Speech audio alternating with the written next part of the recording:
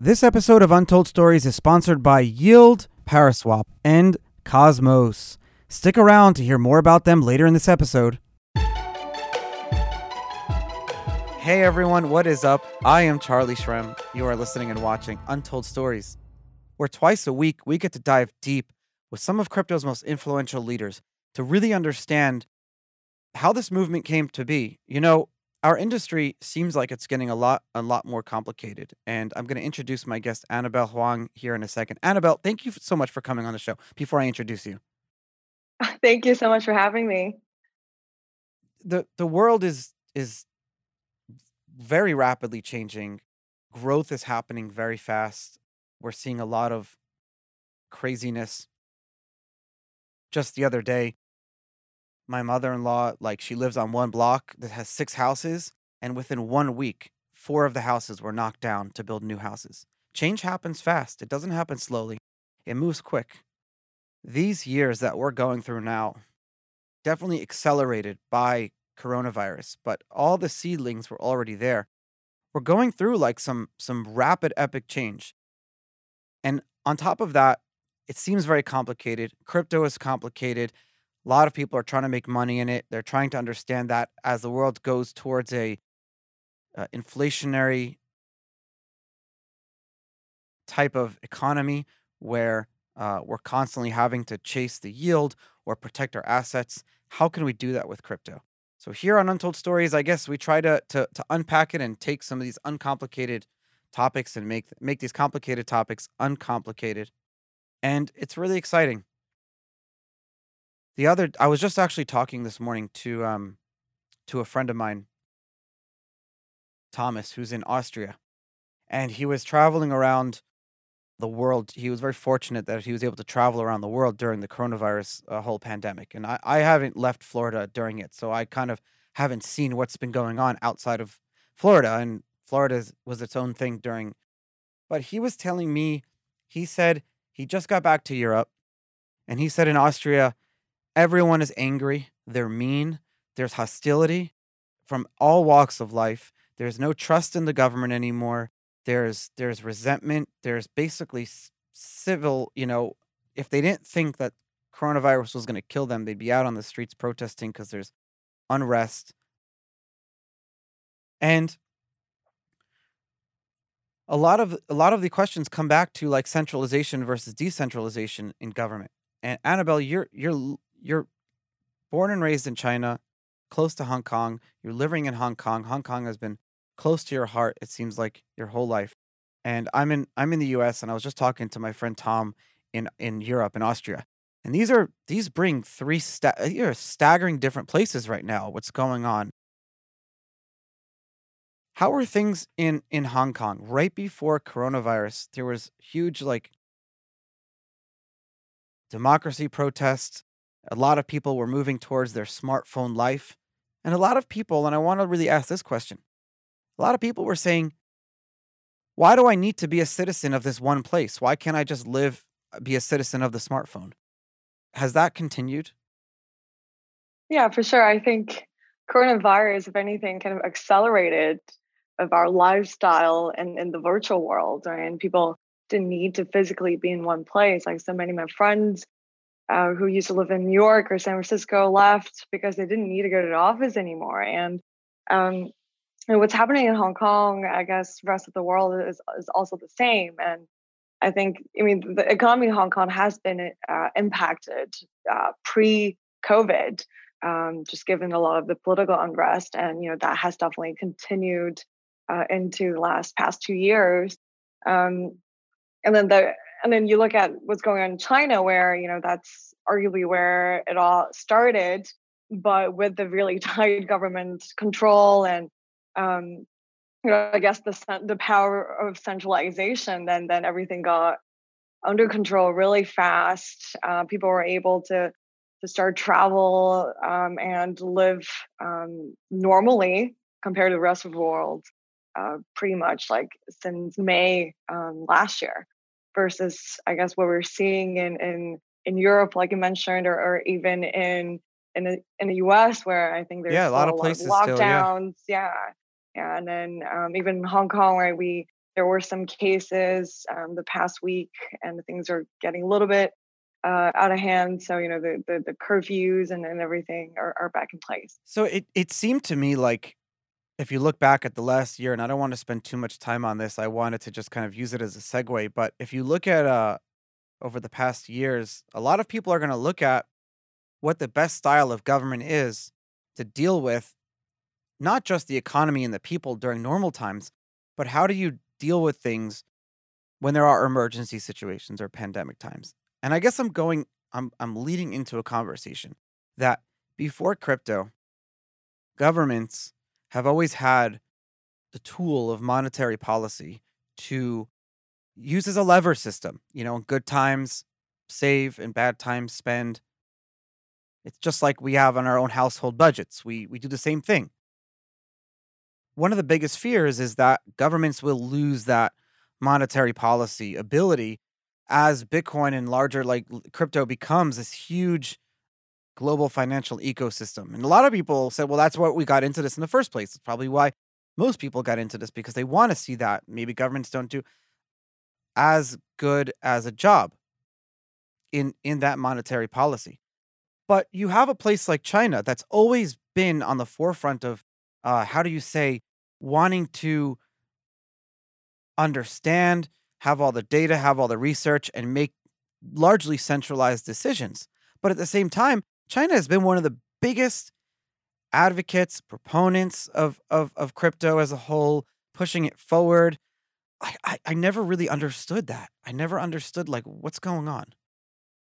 Well, I wouldn't say they're a big proponent of crypto per se. I think digital assets for sure. Just you look at Ah, the there's a past difference decade, now? right? Yeah, we can get into that. I mean, the last decade we've seen just incredible growth in terms of smartphone coverage and mobile, like people living on mobile in China. Everything, all the payments are done digitally through Alipay or WeChat Pay, and people are already very used to digital payments. And then now China is putting a lot of effort into pushing out its own central bank digital currency, or DCAP, as they call it. And they've already rolled out in a few cities as trials, and people are trying to get, understanding what blockchain is, because that's what this DCAP lives on, and understand what digital wallet all means. So I think it is quite interesting that way. But I think in terms of crypto assets, right, like the Bitcoin and Ethereum's of the world, they have effectively banned trading on those versus the fiat onshore. So How do you do that? I think, yeah, they just they wouldn't they there were regulations that were put in place in 2017, and a lot of the on-ramp exchanges were shut down. So now people have to the different ways to on-ramp has been quite unstable and not as secure. But that's just the way it is in China. Hey, so I used to like ask questions. So you got your I forgot to like read the introduction of you and everyone's like, "Who am I listening to?" But I'll Right. it doesn't matter if you don't want to listen to my guest and if you don't think there's someone worth listening to, then leave. I don't want to always have guests that have big followings and you want to have really just brilliant people. But you started your career on the trading floor. You were working as an FX structure and risk management at Deutsche Bank, and you worked in banking. And then I would like ask my next question would be, well, tell me what it's like transferring into crypto world. What are you doing now as you used to do? But really, Sure. you're Yeah. kind of, but I'm not going to ask that question now because you started the Amber Group and you have the Amber app for retail customers. And I think now my data is showing that you're managing over $200 million in assets, crazy growth in like 4 months, 40,000 registered users. And you're essentially doing what a lot of these other companies done is stripping out all the middlemen of being able to collateralize assets and then give people interest on that because you can then go ahead and re-lend it out. But I'm going to tell you right now, Annabelle, I don't know how it is in Hong Kong, but here, if I go to my friend right now and I say, I have the lowest risk opportunity possible that you can earn 5% a year. they're going to think it's a scam because banks traditionally have always taught us, and I didn't know this until like a few weeks ago or a few months ago, that interest rates are tied to the government. So the government sets these interest rates that they give us in our banking and our bank accounts. But Yeah. really, banks are for-profit companies.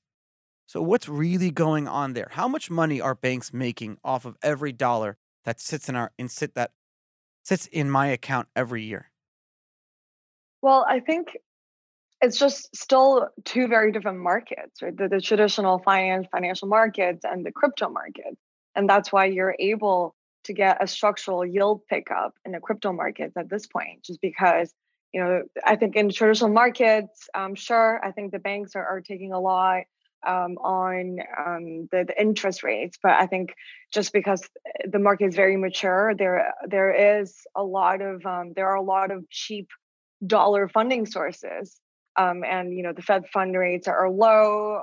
We're living in a zero to low rate environment. So actually, banks are having a hard time too because it's hard for them to generate interest, especially on a far end where The how chase of the for a yield, lot of the right? pension funds, yeah, like for pension funds where you're looking at 30 years, but you're really looking at 2%, and that's not really enough for a lot of the institutions. So banks are struggling too, and um, in the crypto world, just because, right, people, um, the the linkage between crypto and traditional markets are not that solid yet, and people are it's very hard for people to find cheap dollar sources in the crypto markets, and that's why for Oh, people who can lend out, right, dollar assets, then they get a much higher yield on the back of it, and we're still benefiting for that. So that's why you can earn up to 11% per annum on Amber app with, dollar stablecoin deposits versus probably 0% in your bank account. Um, but that's, still inherently, I guess, two different markets. One is fiat and one is when you put a digital wrapper around it and bring it into the crypto world. what are some of the type of things that you and some of your competitors can do with that money? Most people don't understand that there are structured products out there right now that you can go out and get an immediate return. Like for example, if you own shares of a company, I didn't know this too, but I can go out right now and if a stock has done an average of a certain percentage year over year over year, you can get like half that return in advance by give like all these crazy products I'm learning that existed I didn't even know. And really, like 10 years ago when I met someone in Bitcoin, I got all these advice 10 years ago when I got into Bitcoin that I should have done. And someone told me 10 years ago and said, when they have structured products, when you give Wall Street products that are crypto, then it'll be amazing. And it took 10 years to do it. No one realized that. What does that even mean? I mean, the derivatives market in crypto is still so new, right? Compared to what I used to do. The FX derivatives market is huge, like multiple times of the spot market volumes versus here in crypto. I think it wasn't really until maybe what happened in March last year then people started to realize, oh, maybe going crazy levered on futures or perpetual swaps wasn't the best way to trade a market. And they start looking into different tools and options market, et cetera. And then that got people looking into the structured products. And it is quite interesting because I think it is um, a tool for to either hedge your risks as a risk management or as a way to enhance your yield. And it's quite simple actually. Higher return always means higher risk. So for people who don't mind taking a little bit more risk, they can monetize it through structured products and earn an outsized return. For people who are looking for perhaps more conservative products, and they earn probably just the kind of the fixed income products we've seen in the market.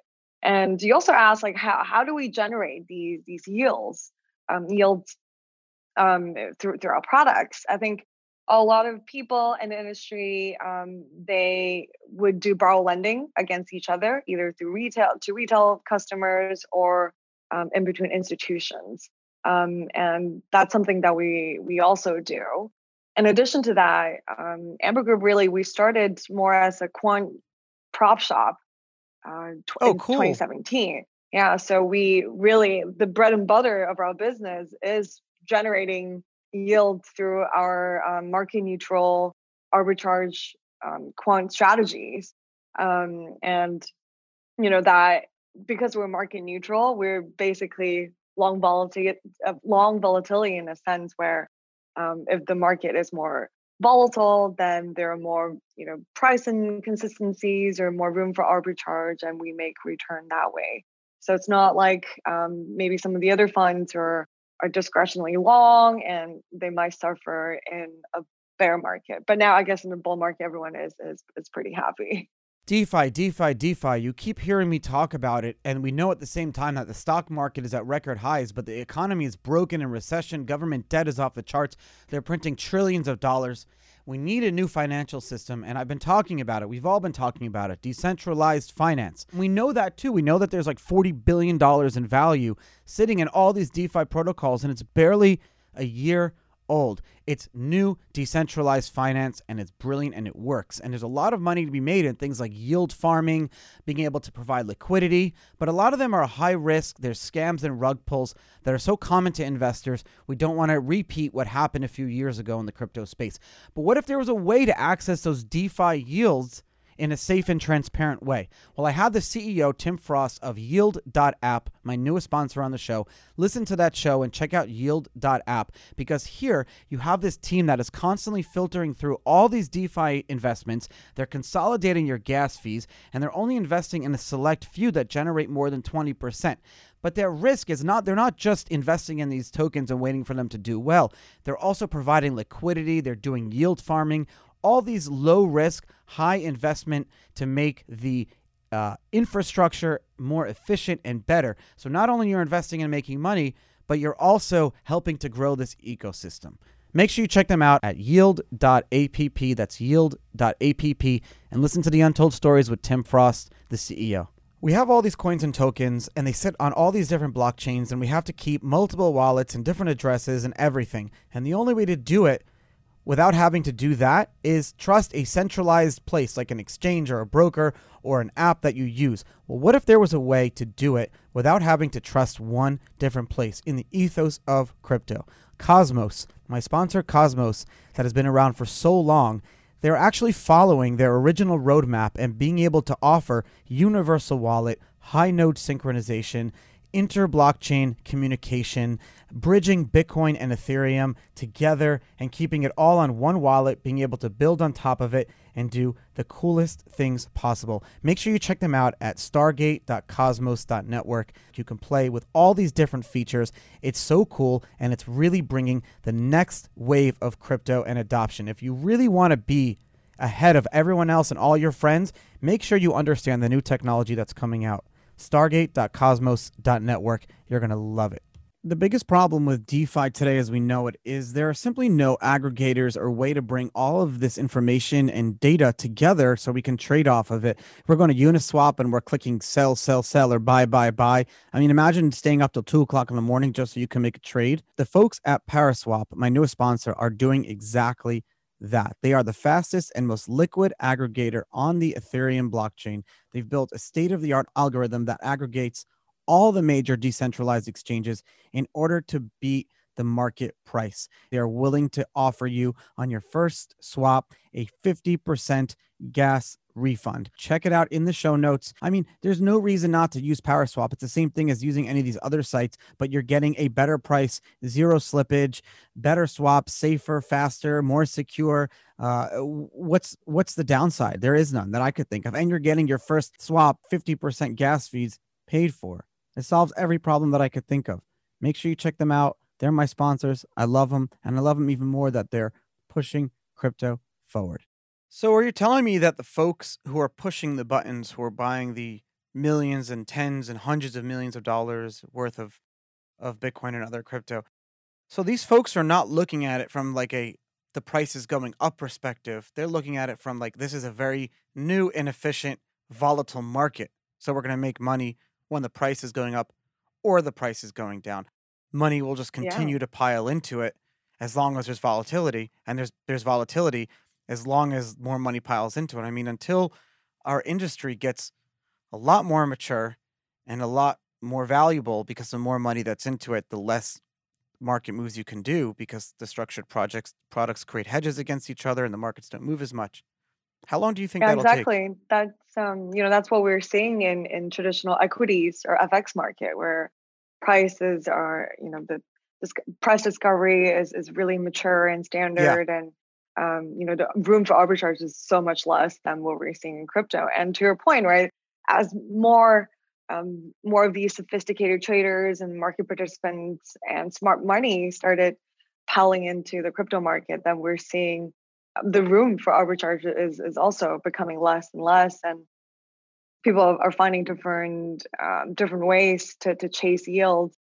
But it is still great for the industry because, right, that the pie gets bigger, and there's the market cap gets bigger, and then there's more liquidity. There are more people Yes. getting involved. Yes, it's definitely better for the long run. And by this rate, right, I wouldn't be surprised if we really see, I think even just where we were last year, right, March last year, compared to where we are today. That's also something just so incredible. I would have never imagined. So I wouldn't be surprised if we see a very mature crypto markets much sooner than some people might expect.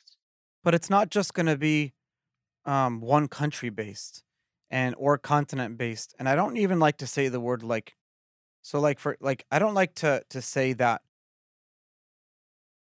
something started in Asia, for example, because I think that term has become like a very like an easy way for us to say like Asian instead of giving people like specific like where they're from or whatever. So to rephrase the question, you look at something like DeFi that has really was pushed by like negative interest rates in places like Korea and Japan. But from like a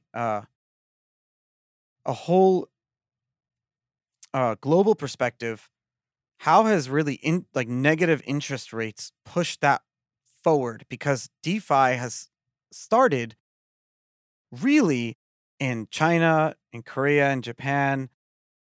Some of the first projects and companies that came out of the space, even some of the earliest smart contracts were were based on Ethereum coming out of China back in 2017 and 2018. You think that was a result of the fact that you couldn't make money in other places and even keeping your money in a bank was negative? Um, I would say that I think, again, not trying to mention Asia versus the rest of the world, but I think traditionally, like you said, right, it is pretty hard um, To make yield. to make money essentially in a lot of these places where, like in Korea and Japan, where interest rates are very low, and I think younger a lot of people in the younger generation are just looking for leverage and for yields, and really being able to make it. And I think they all found crypto just because of the volatility and potential for growth. And obviously, China is part of this market too, and that's why we see really a boom in the participants in Asia, right, and in the 2017 boom. But I do think a lot of the innovation on the tech side, on product side, is still coming from the US. But although I might be biased because I first got involved Oh, in India. DeFi in New York. I'm I'm telling you, So, India, it's got the best and projects right now. I'm like that's investing in like true. three different projects coming out of India and Pakistan right now. It's insane. I think they're the next South Africa, India, Brazil, um, Argentina, Mexico is big, right? Huge right now. Mexico's huge. Even Canada, a lot of countries in Africa. I'm seeing a lot of projects, even out of Egypt, Botswana. I'm seeing projects out of. I wish I saw more out of Morocco, but really, India's getting really big right now. That's where you're seeing a lot of the FUD right now too. It's like, oh, India's banning Bitcoin, but they're not. But that's where you see a lot of the FUD. Yeah, and I think it's interesting you mentioned all of these maybe Latin American or African countries, or where I think crypto for them or DeFi for them is Survival. just exactly, that's what they need. it's not something that you punt around and kind of like a speculative asset. There is real demand. They needed to replace the banking system, and that's incredible because that's, I guess, where Bitcoin or the whole open and DeFi system is built upon. Right? It is the bank, the unbanked, and all that, and we're seeing that really happening. But I guess for the rest of the more developed world, then it is still kind of an asset for alternative Sure. investment or even as speculation. When Tether first launched back, so long ago, like an Omni, it was really an experiment, like Mastercoin Omni layer. It wasn't even Ethereum wasn't even when Tether launched, Ethereum wasn't even out yet. Like it wasn't even a thing. People don't realize this. Wow. Tether didn't even start to exist on Ethereum until I remember they started doing swaps in 20. I don't remember the exact date, so people are going to come after me like you were wrong about this or whatever, but it doesn't matter. Tether was launched, and the reason it was so successful is because there was an ultimate utility for a non-volatile, stable crypto asset for a lot of reasons. Initially, we thought it was going to be because you needed a way to get in and out of crypto of Bitcoin because it was just Bitcoin without like getting a wire like every time you wanted to trade, take a position, a wire transfer in, and then when you'd out wire transfer out. Imagine trading that way. Like imagine waiting for wires just to do trades. There were no stable coins, no exchanges allowed you to hold dollar balances because especially after Mt. Gox, that all became a big fiasco. Exchanges don't want to be depository institutions. So then stable coins allowed for the de-risking of exchanges. It allowed for the stablecoin issuer to say, we are the compliance, we will be that. And so stablecoins ended up becoming a really good idea. And USDC uh, and USDT, USGUSD, and then you have all the ones, all the stable coins that are non-US based too. There's so many of them now. They're obviously being watched very, very carefully by governments because central bank digital currencies are going to be 100% a thing. And we know that China has been one of the first countries really talking about this and planning on actually doing this. Remember, I asked you earlier about monetary policy. Going back to that question too, how will they do it? How will they be able to create a cryptocurrency but maintain some sort of like monetary control? Well, I think that's the reason why they are looking to CBDCs, just because, right, they're realizing if they don't do anything, then the likes of Circle, Coinbase, or even Facebook, they're gonna push their own, right, and then it's gonna be widely adopted and used, and that's why they're all rushing to Oh, come out with their own. And like you said, right, I think stable coins are, it is de-risking the whole market. It lets people. I think that's probably what found actual use cases as kind of what Bitcoin was proposed to do, right? The peer-to-peer transfer network, and now we're seeing just it's so much faster and cheaper to for me to send you USDC now than for me to send you a dollar wire transfer and going through the old SWIFT system. And I think that's um, yeah. what people are going to realize and more people are going to use. And I think central banks, they have to adopt to this new trend of also utilizing the underlying technology. So central With banks will be the issuers, not the governments themselves potentially. And in some countries, they are somewhat different. Yeah, because for them, right, they're now printing paper money, but as the world are all going into digital, or we're living in Zoom Sure. meetings, living in the cloud, and paying through digital payment methods, and for them, right, instead of printing physical money, they're just issuing a digital currency. Yeah, because They're wrapping it, yeah. up until now, throughout the history of time, society has never had a problem with the issuer of money. You look at King Alfred the Great, his money was used around the world, even though England was super small back in the year 800 or whatever, because he was the issuer and everyone knew when he issued his coins, they were one coin was same as the other one. Like there was fungibility, non-fungibility or what fungibility, sorry. I always get confused. Fungibility. Yeah, yeah, yeah. And, throughout course of course, time so it's not the issuer that's the problem, it's the verification of scarcity that's the issue. It's like baseball cards. It's like we you know, these companies that issue these Pokemon or baseball cards, we trust and respect them because there needs to be an issuer, but it's the fact that you can't verify that like chain of custody has always been the issue. And so that's why central bank digital Yeah, currencies will work. but it's interesting you bring up the trust factor in this, right? And I think historically we've all believed in government and central banks, but I think then we start seeing what's happening this year, where where they're just printing massive amount of money, and then people. I think the institutions definitely felt this way, and now also the retail investors realizing that the cash on their hand is just not worth. It's not going to worth as much anymore, and they're having trouble understanding why the government has the absolute control, or the central banks have Hmm. this kind of power over the whole financial system. And I think that's why I think a lot of people are losing faith in the system a little bit, and that's why we're seeing this incredible run in Bitcoin, because it is very well positioned as a macro hedge, right? In that sense, um, Yeah. and I think, yeah, I think that the traders in the market are having a hard time buying into what the Feds are saying these days. And that's why you're seeing some very volatile moves in the US rates market. And I think people are just kind of second guessing, like, do we really want to believe in the Fed, or the central banks of the world?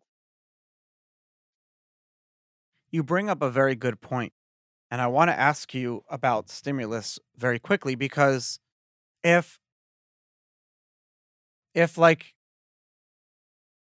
how do I give an example of a country without a okay, if Chile right now, sorry, if Mexico right now, I want to use something with a little bit of an economy. If Mexico right now did a stimulus package where over the last few years they printed 20% of all of the money that was previously in circulations now, so they basically like debase their currency by 20%. It wouldn't affect anyone outside of Mexico, or unless you were holding Mexican dollars or you were buying Mexican exports or you're holding on to Mexican whatever. The US dollar is a reserve currency. The so when you print stimulus, when you print money, it's not a debasement of the American worker. It's not saying that now the American worker has to work 20% harder. But the because the dollar is a global reserve asset, shouldn't the world have a much bigger say over American dollar printing, over American stimulus? How do you feel, or how do your friends feel who are exposed to the American dollar, not by choice, just because the world is priced in it, that now everything is probably going to go up by 10 or 15% in price, but they're not getting the benefits of being American? Exactly. That's a great question, right? Everybody, myself included, a lot of my friends in Europe and Australia, they have to think about their FX exposure, and how do they hedge it, and what do they need to do, because obviously US has this power, of the dollar being the absolute, right, the king of the world, and everything's priced in it. And even I think, the banks in Australia have to raise dollar debt, everything. Yeah. Yeah, so I think given that, right, that's also what makes it interesting, because we see Japan and Europe also printing massive amounts, but then it's not really affecting the global markets as much as what we're seeing with dollar. And then with dollar kind of devaluating, DXY being at multi-year lows, and people are like, it affects global trade as well. I think the implication goes so far beyond. And that's why I think people are looking for, what are alternatives, or should I really look to Bitcoin as store of value, and as a hedge of FX, or more inflation, more things. And I think most of my friends in the US, I think they're more, I guess, worried about inflation, but for sure my Yeah, friends or prices are going up. ex-colleagues, and globally, they're worried more than that. They're more about more than just that, right? precisely like you said, also the FX side of So things. you created a solution. You created the Amber app, and I'm on ambergroup.io, and you created a mechanism for people to earn yield, and at the same time you're offering subscriptions.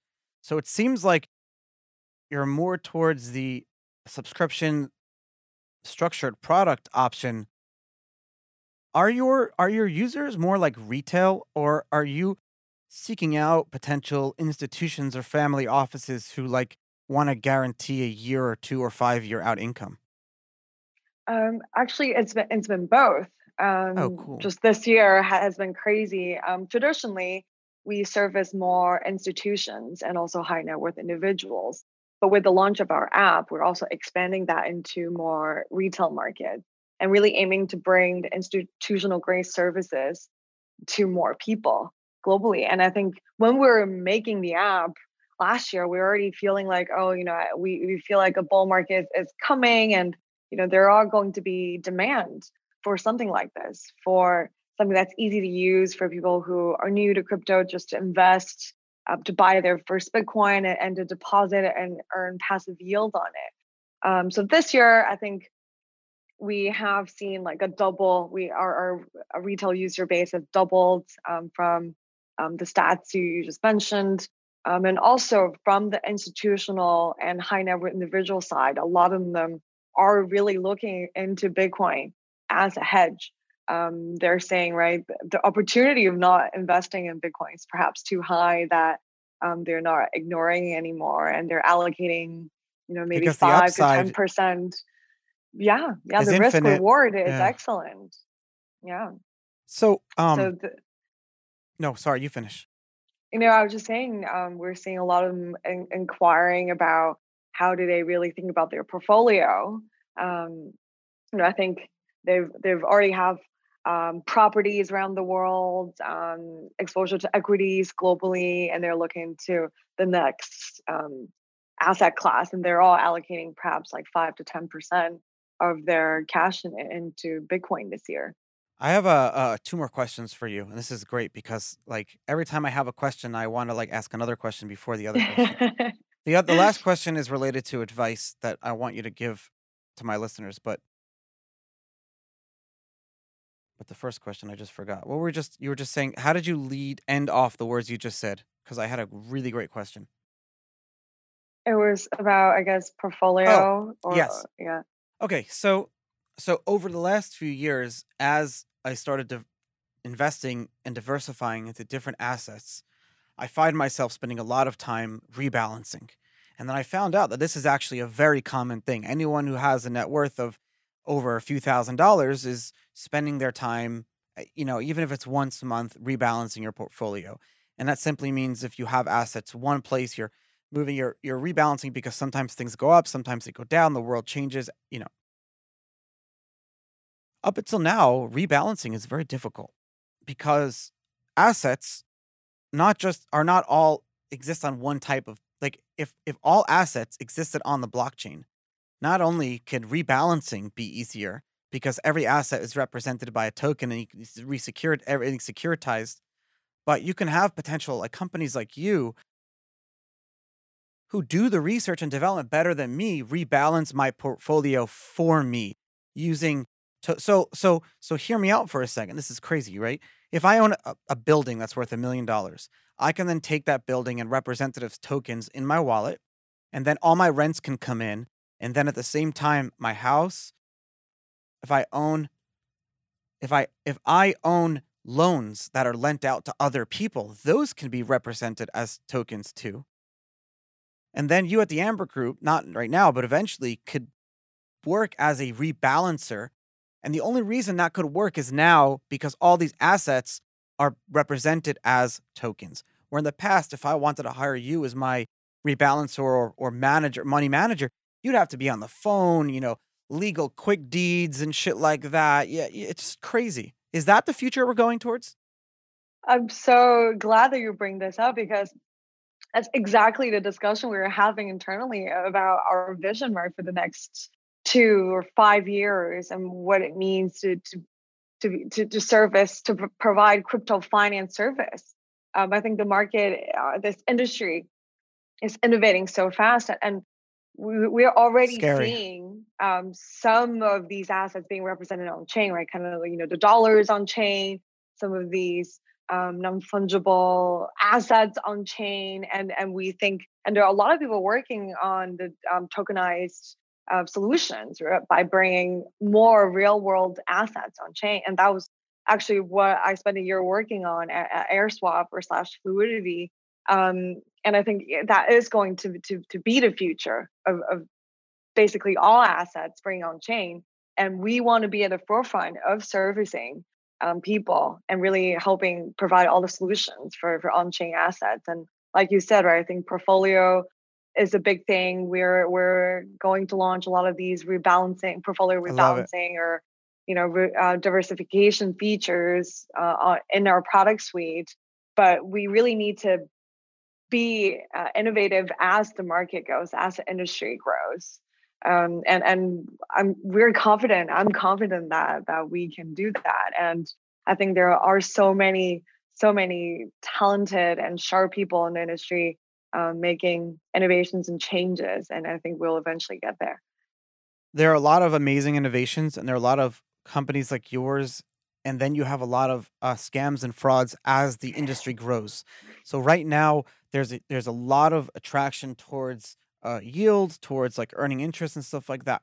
What are like one or two simple things that if someone's downloading an app or a website that they can look at and know that this is a red flag?